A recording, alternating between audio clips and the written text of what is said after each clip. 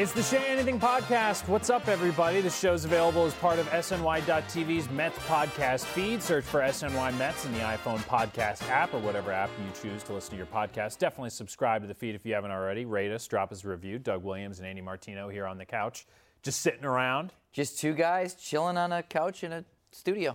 Jason, who produces our podcast, knows this, but I want physical mics. I got a complaint. Because it's a podcast? Because it's a podcast about the audio, but I think the audio is fine. I listen to the podcast, unlike you. Never heard it. You don't like listening to your own work. Have you heard my voice? Would you want to listen to it either? I routinely do because I rewatch the shows that we're on, but anyway. No need to do that. Potential in works to actually have those radio-style microphones that would be cool. We can move for no reason. Who knows? I'm saying it to put a little pressure on the people in the powers that be that might have to. I think if we had those kind of mics, it would be fun to do it at a desk too, like ESPN morning radio. That's what I mean. Yeah, I'm trying to create. Lean back in a chair. We'll okay. Andy, are the Mets good or do they stink? I'm asking that obviously kind of facetiously, but the reaction from the fans after two losses, and again, who knows when you'll listen to this, but two losses against the Nationals the first two games of the series was a little surprising to me, just considering the fact that the record's still so good. The fluke losses happen, bad losses happen, and it's so early in the season that you never know what the rest of the season's going to bring. Mets fans really have been irate, especially on Twitter over the last couple days. Well, two things. Number one, I understand where they're coming from because, in particular, that first of the two losses to Washington was a really tough game that came at a bad time. So I get the emotional impact of that, but I think that the Mets are good. I think they're a good team. And me saying that, I'd like to think that carries some weight because like all the years that I was the beat writer were generally when they were awful, 2011, 12, 10, all those kinds of years, and they would usually start out hot and all the fans would get all excited, and I'd be writing columns or tweets or whatever like, no, trust me, they're going to stink soon enough. And I was always right. The team always stunk at the end of the year. I don't mean to gloat on that, but like point being that you can see the underlying signs like a team like the Pittsburgh Pirates right now or the Philadelphia Phillies that are hot early on, but it's not going to last. Right. I think the Mets are a good team built to contend all season. And I think that because their veteran offense, which was the key to this team, is performing generally above, especially Todd Frazier, but other guys too, performing above what a lot of people thought they might. And they've been winning so many games without the rotation at full strength. Bullpen's been a happy surprise, although that can go up and down through a season. Generally, though, it's been good. So I think the Mets are a good team. I really do. I think they're the second best team in their division, and they will be in the playoff conversation all year. And I think there's a reason that you mentioned, the Pirates and the Phillies, that if the Pirates or the Phillies had a terrible loss, their fans wouldn't react the way Mets fans did, because I think Mets fans like you have made the realization, this is a talented team. This is a good team. I don't like how you said Mets fans like you. Can you say Mets fans like a reporter such as yourself? What? You said Mets fans like you. No, it was Mets fans dash like you, right. Not Mets fans, comma, like you. I'm not putting you in that category. I appreciate we needed to get the punctuation right on that. I just almost busted out laughing. No joke. This I did not start the show knowing this. I looked at your phone while you were talking. I think on the podcast, or no, it was on Baseball Night in New York. I brought this up. Andy threw his phone in frustration. I did. It was a Jersey Transit related anger tantrum, and it shattered. And he has scotch taped it together. Well, it keeps the glass this looks from like terrible. I don't know if I doubt anyone can, but it really doesn't look good. Something has to give. I have to get it fixed, obviously. Scott, I've never seen scotch tape on a phone screen before. Well, it gets the job done for now. Okay, interesting. Mets are good. Okay, so really the interesting idea, if you want to look at the Nats series, the things that went right the first 2 weeks of the season kind of have gone wrong. So the bullpen, I think, is the biggest thing to talk about right now. And they've left runners on base. That's one of those conversation topics where it's fun to ask former players, what does that mean? But I'm not sure if you and I can speak to why anybody would not hit well with runners on base. I don't think anyone can speak to that. Not a manager, not a hitting coach, not a player. Just something that happens. Comes and goes. Right. But the bullpen thing, Andy, is interesting because even when things were going great a week ago, 10 days ago, we were, and Sal and Moose and Anthony McCarron, everybody we've been on shows with, has said good. The Mets are winning. That's a good thing. But Mickey Callaway's getting 5 or 6 innings out of the starting pitchers, and all these guys are building up their appearances in the bullpen. Is that starting to show itself? Well, the Mets would say no. In fact, I was out at Citi Field for yesterday as we sit here, but depending on when you listen, I was at Citi Field for Tuesday's game. In the afternoon, Mickey Callaway went out of his way to point out that the Mets are 12th, prior to that game, 12th in bullpen usage in the league. So the Mets, if that suggestion is very made, self-aware of the Mets manager. Right. I consider the Mets to be a little possibly aware of this complaint, and they want us to know that it's a league-wide trend. And there's a fair point. The numbers don't lie, that plenty of teams are pulling starters earlier. It's a function of analytics, and it's a function of cold weather, April, not totally stretched out yet. So a couple things coming together. So there's been a lot of bullpen usage in baseball. Therefore, I think you're going to get a lot of tired relievers in baseball. And Callaway, as a former pitching coach and former pitcher himself, is trying to be really conscious of not just how many innings they throw, how many days they throw, but what's the situation? How many pitches? What kind of pressure? What kind of leverage? So he tries to take all these things into account and not tire his guys out. But of course, there's going to be ebbs and flows. And if anybody thought that Robert Gesellman was going to be the right-handed Andrew Miller or Seth Lugo, it's just things do regress to their mean and find their level at a certain point. They may still be good pitchers. I still think there's tough plays in the bullpen. Right. I think it'll be all right. But these things come and go, and good teams remake their bullpen all through the year, whether they're using a 10-day DL, which is a relatively new creation to shuttle guys up and down from AAA, or whether they're making trades, or whether they're using the waiver trades in August, as Sandy Alderson often does. Addison Reed, a key reliever in the World Series year, came in an August waiver trade. So a bullpen is just tweak all year long. We have a ton of Twitter questions to get to because there's a lot of good storylines to talk about with the Mets right now. And speaking of Twitter, before we get to those, this week on Keith's Twitter account is very good this week.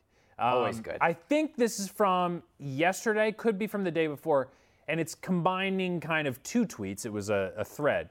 Good morning, everybody. I just woke up making coffee and having my gluten-free, unpasteurized, unhomogenized Sounds delicious, Keith. yogurt with berries and is that mesquite honey? Mesquite honey, yeah. Mesquite honey. Off to the gym after a shower. Lost 10 pounds since I've been home, 10 more to drop. And this next 10 pounds line. in 2 weeks? I don't know if that's healthy. Yeah, 20 pounds is what I guess he's trying to lose. This next line is kind of Twitter in a nutshell.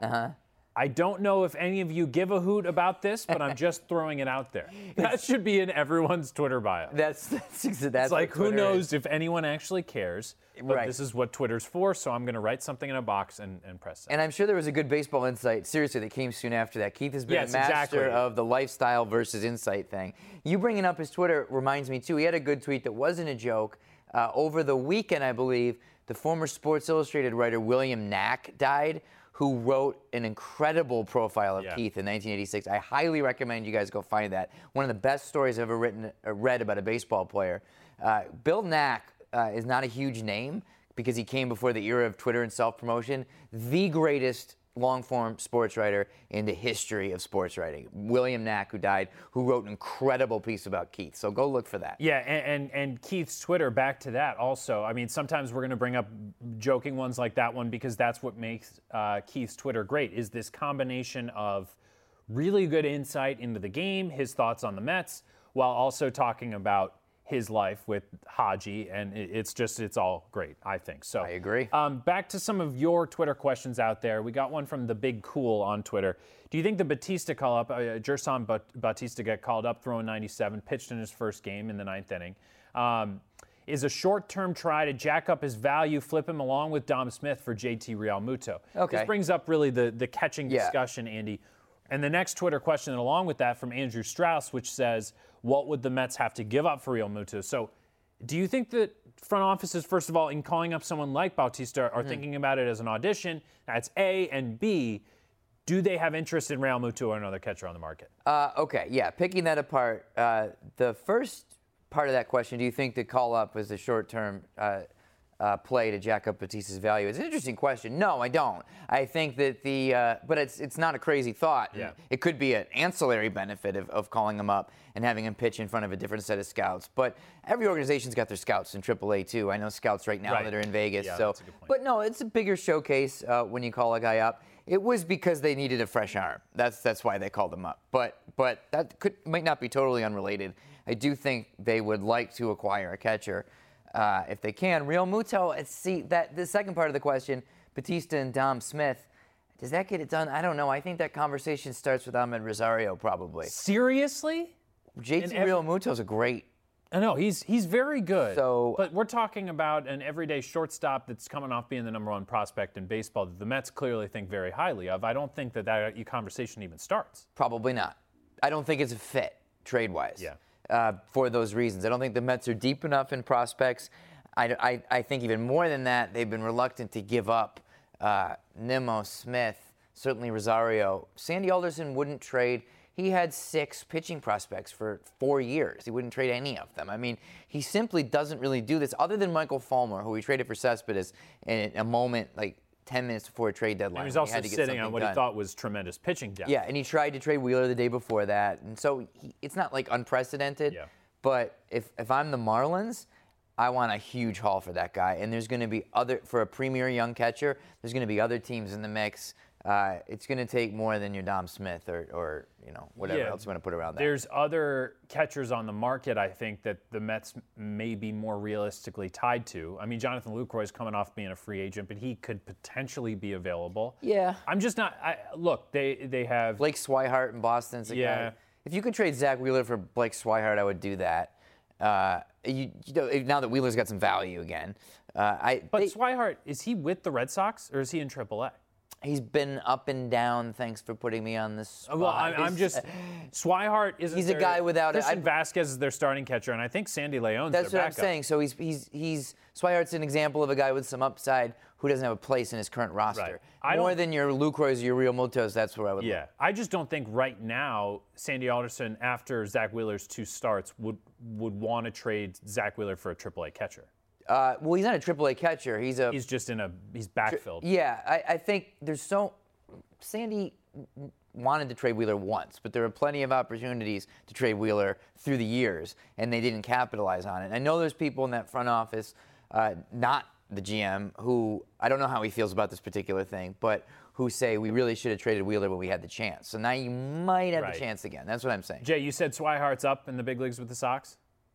Yeah, so, I mean, it's an interesting question. That's a type that I would look at. They didn't like Lucroy in the offseason, so I don't see why they would like him now. But then again, they had 2 healthy catchers then. The next kind of topic we wanted to get to on Twitter, Mike Gross says, what can we expect long-term from Agon? Mm-hmm. His defense speaks for itself, but the offense has been streaky at best. Should we expect more of the same offensively, keep him around for his superior defense, or is there more to come? And then at Andrew Music 21 said, how long is Agon's leash? Okay. This is something we've talked a lot about with Agon. Talked about the minimum and all that. We were talking about his numbers right before we came on. What do you think? What can we expect long-term from him? Well, as a veteran guy, it's a short-term proposition to begin with. Right. I mean, we're all going to grow old and die. That's what would expect long-term. Every 10 shows or so, you get that from Andy Martinez. It's the ultimate truth. Just a reminder, brings you back. It's the ultimate truth. However, I don't think that's what Mike Gross is getting at with this question. So I'll pivot to, look, the idea with Adrian Gonzalez since spring training and continuing has been that fans don't generally want him here. The Mets front office is totally content to let him chill for a while, see what he can do, let the experiment play out. So obviously, you're right, the defense is great. He brings that to the table. He's still so sure-handed and sure-footed for a guy his age, and that has value. Offensively, the longer he's hitting 220, the more it seems real. Yeah. He's not totally shot, I don't think, but he hasn't shown yet. He's got 1 home run as of this taping. He's hitting 222 as of this taping. I don't believe that he's shown the upside hopes that he's the Adrian Gonzalez of old. It was always going to be into May that the Mets are even going to think about making a move there. And with Smith hurt, with guys who are on the free agent market like Adam Lind not getting reps recently, I think the deeper you go in with this experiment, unless he's really bad, the more you probably let it play out. What can I say? It's not, the bottom hasn't fallen out yet. It's not like that. Yeah, I agree with your point that the upside ceiling aspect of this kind of feels gone. So like the Adrian Gonzalez of 3 or 4 years ago feels, I don't know. When you take a flyer on guys like him, veterans who in the past have been all-star caliber players, you wonder in the first 30 games of the season if they're going to look like that guy. Like, remember when the Yankees went out and got Vernon Wells? Yeah. In the first half, he was great. I think that was 2013. Yeah, and he faded. And then he faded. That can also happen, too. So, interesting thing to keep an eye on. I actually think that if there's anybody that's going to play force the Mets' hand in terms of Adrian Gonzalez and his playing time at first base, it's going to be Brandon Nimmo, because if he continues to play the way he is, they're going to have to play him. And Juan Lagares is playing well, too. So what do you do? I mean, that means Jay Bruce really has to play first base if you've got 6 or 5 really good outfielders. Yes, good point. A couple of things on that. Knowing the way the Mets generally operate, unless Gonzalez is significantly worse than he is right now, it'll be a soft kind of exit, and it'll take a lot of time. It would be a gradual loss of playing time. They wouldn't do that knee-jerk DFA that some fans tend to want when a player isn't playing well. But it would just be, you'd see a little more of Flores at first. You'd start to see Bruce in the mix at first. And then it would just sort of organically work that way. The other thing is that this is a completely different conversation for the Mets and for many teams, whether the team is winning or losing. No one's looking that hard for a scapegoat for anything at the moment because the team has a good record. When they're losing, there does develop a mentality inside that building at Citi Field like, all right, what are we going to do? We've got to do something. And so oftentimes, a player's status becomes more shaky if the team's losing. All right, let's dig deeper into it. 2 more topics, and I have on this piece of paper, plug Andy's piece on Mets blog. You are SNY's newly minted MLB insider. You have a piece on Mets blog. It's about the starting pitching situation. Am I correct? You are correct. I wanted to get out ahead of this idea and some have already talked about it, and I wanted to make sure I knew what I was talking about, so I did some reporting on the rotation. It's like if Zach Wheeler continues to be good, what happens, and is Matt Harvey going to be a victim of that situation? And, the answer I got back, so let me back up for a second. So Jason Vargas threw an inter-squad, sort of simulated / inter-squad game in Port St. Lucie on Tuesday, behind a screen. On Sunday, he's likely to throw in a real minor league game, and if everything goes well, he's ready to take his turn in the rotation 5 days after that. So you have Zach Wheeler now having given up 2 runs in 14 innings, I believe, or 13 innings. No, so he gave up 3 earned runs. No, total, I mean. Right, but he gave up 3 earned runs in his second start and 1 in Miami. Right, so he's had 2 quality starts, both of which have shown signs of some sustainability, specifically the shortened up delivery, which Mickey Callaway said before Tuesday's game, Wheeler didn't really have to work on much between starts because he had it down. He was repeating it. He had it down. No longer a work in progress. They're happy with where he was at. Then I checked in with a non-Mets evaluator who was at the game who said, he was on point with that delivery also in his second start. He had no command of his slider in his second start. He had sometimes poor pitch selection. He was getting beat with his 3rd and 4th best pitch, the changeup and the curveball. So it wasn't perfect by any means. But point being, 6 innings, 3 runs in his second start, 2 quality starts. Matt Harvey is a 5-inning pitcher right now, not quite getting those same results. So what do? There may be a natural solution of injury or underperformance in the time that they have before Vargas comes back, but it's getting closer. And it is fair to report that they're scrutinizing Harvey and Wheeler really closely right now, evaluating those 2 guys in the rotation. What I'm not hearing is, oh, don't be ridiculous. Matt Harvey's in this rotation by hook or by crook. What I'm hearing is those 2 guys are being evaluated right now. So what happens? Are we talking Harvey bullpen? I mean, we're talking Scott Boras loses his mind because his client is going to be a free agent.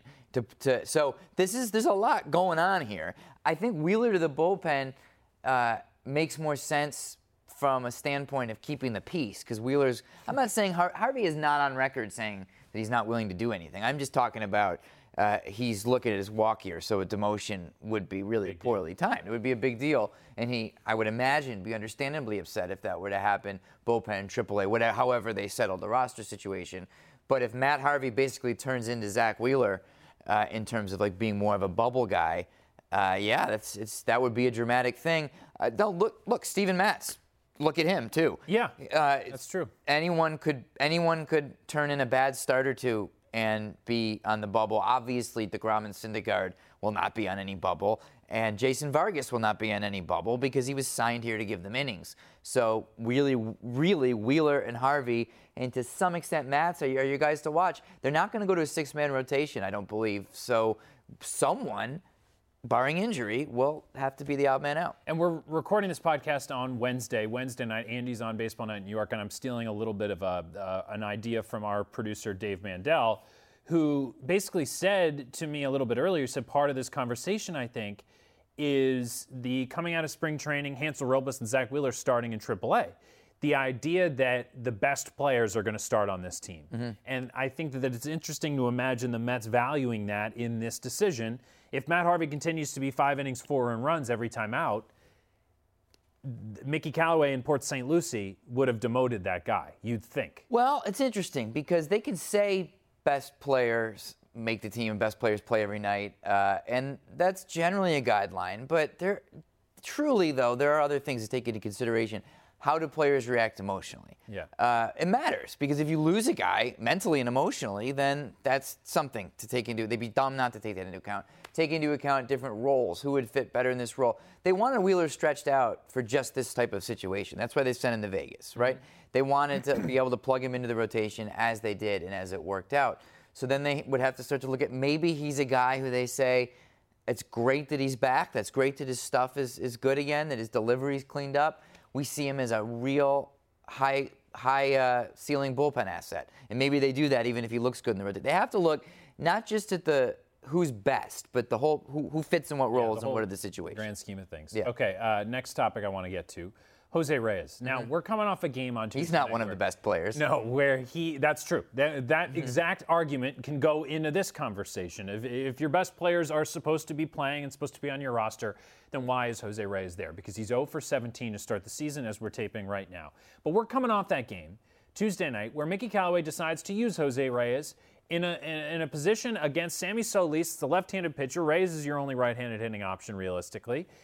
And his swing that's on the strikeout was disastrous. Did not look good. Let's put it this way. I listened to that on the radio, just where I was standing at that moment. I was listening on the radio, and I could even tell it was ugly from the audio. Yeah, it was not good. So Anthony on Twitter asked, is it realistic to bring up Ty Kelly, bring down Jose Reyes? I don't think Ty Kelly would be the first one. I think Phillip Evans would come up if Jose Reyes were to get DFA'd.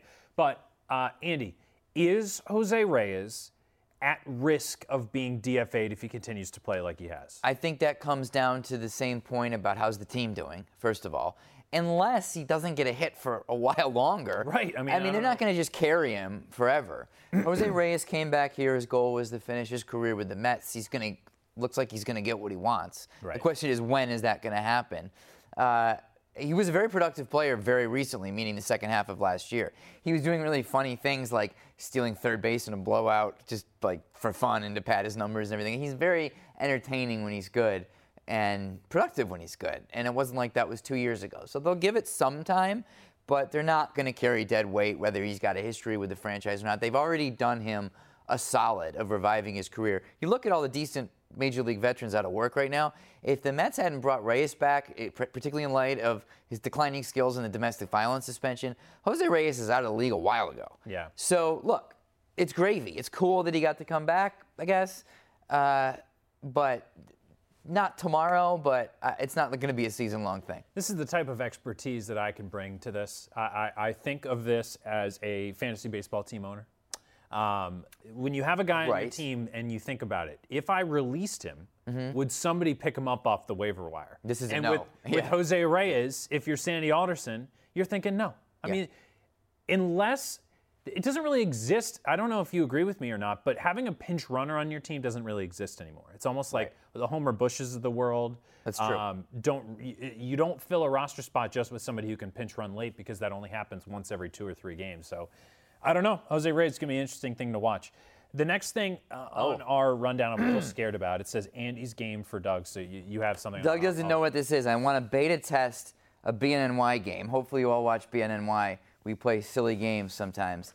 This is something that occurred to me to pitch. So instead of pitching it in the office, I'm just going for it live on our podcast. Doug doesn't know what this is. Okay. This game is called. I'm going to give you the name of the game, and I'm going to give you the rules, and then we're going to play. Yeah. This game is called Wilmer Defoe or Willem Dafoe. So here's how it works. I'm going to read about a. Go ahead. We had laughed the other night about. That's the backstory. You hear Defoe's name sometimes quickly, and you picture the Wilmer actor. Defoe, Willem Dafoe. So I'm going to read you a fact about a person, and you have to tell me if I'm describing the Washington Nationals infielder Wilmer Defoe or the acclaimed actor Willem Dafoe. Very important that you allow me to finish every question before. Don't just jump on it. Right. Okay, you ready? Mm-hmm. You up for this?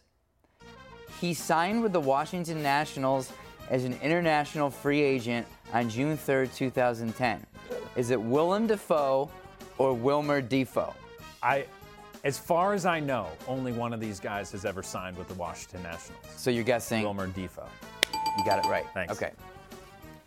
Okay, yeah, make a note. In 2017, after Trey Turner suffered a broken wrist, he took over as the Nationals starting shortstop. Is it Willem Dafoe or Wilmer Defoe? Wilmer Defoe. Excellent. 2 for 2. Okay, here's where it gets harder. He was nominated for an Academy Award in 1986 for his role in Oliver I don't know why Stone's I keep laughing every time Vietnam War exactly. film Platoon. Do you need me to repeat the question? No. Is it Willem Dafoe or Wilmer Defoe? Willem Dafoe. 3 for 3. I realize this is a one-joke game, so we're going to wrap this up soon. But we're heading into the final stretch. Okay, he started at third base for the Washington Nationals at Citi Field last night. Is it Willem Dafoe or Wilmer Defoe? I did not see Willem Dafoe on the field last night. I'm going with Wilmer Defoe. 4 for 4. Okay, this is the last question. I'm waiting for maybe a.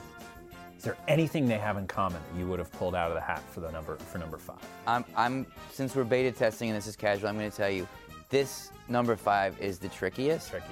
There's the most overlap on this one. He portrayed Jesus in the highly controversial Martin Scorsese film, Last Temptation of Christ. Is it Willem Dafoe or Wilmer Defoe? Willem Dafoe. Doug, you were 5 for 5. Wow. Great work. Do you think they're gonna let me take this one to television? Commission. Is there somebody from the Emmys that just walks these halls that might be? Do we even get an Emmy for a podcast? Will Dave Mandel and Gerard Guilfoyle let me do this on television? Did you? Yes. Okay. I actually think they would want it shorter. They'd want it one question and then move on. Time is so valuable. True. And I think 5 was too much. That's why I was beta testing. Although we were laughing at the end still. I was laughing. Let us know on Twitter, folks. Do you like the game? Willem Dafoe or Wilmer Defoe? Every single one of those made me laugh. Okay, my Saturday night before we go. I'll start because I just wanted to get it out of the way. Since the inception of this podcast, I have been very humbled that I don't get out much and that I don't do anything that's worth anybody's time. I went home this weekend and I had dinner with my family again on Saturday night. Is that 2 of our 4? Was dinner with the family on Saturday night? It was my sister's 30th birthday. Happy birthday, Doug's So sister. there was a reason for me to go out there. But in the future, don't be shocked if I have dinner with my family and there's not necessarily a reason for it. He's a nice guy. He's not cool. We're developing some themes here. So what I did, I went to an opening at a gallery on Riverside Drive uptown in Washington Heights. A very good friend of mine from college who's a painter was showing his paintings. So that was cool. Artsy friends, that's a good thing. Artsy friends, that's something. And then, wait, my kid and I did something.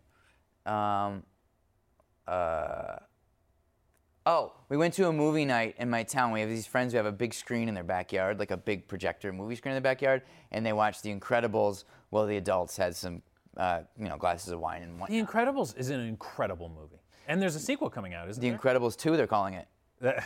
Creative. Almost as creative as Wilmer Defoe. I think I win Saturday again. What do you think? You crushed me on Saturday. It's a low bar. That's a very neighborhoody thing of you to do. Just a friend's backyard with a...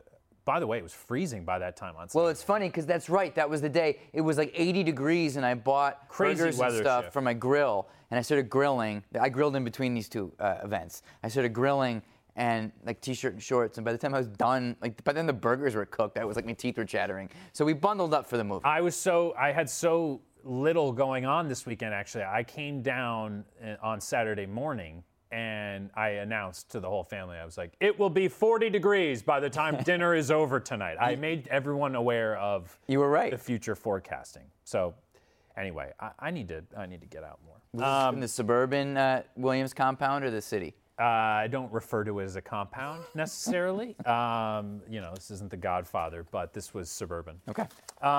We're back next week, hopefully, folks. Don't forget. Never know. This show's available as part of SNY.TV's Mets podcast feed. Search for SNY Mets in the iPhone podcast app or whatever app you use to listen to your podcast, as I usually say. It's frankly not our business. Definitely, though, subscribe to the feed if you haven't already. Rate us, drop us a review. Be like, hey, these guys, they can talk. For Andy Martino, I'm Doug Williams. For Wilmer Defoe and Willem Dafoe as well. Thank you so much for helping us with this show. We'll see you next week. Bye, everybody. Bye-bye.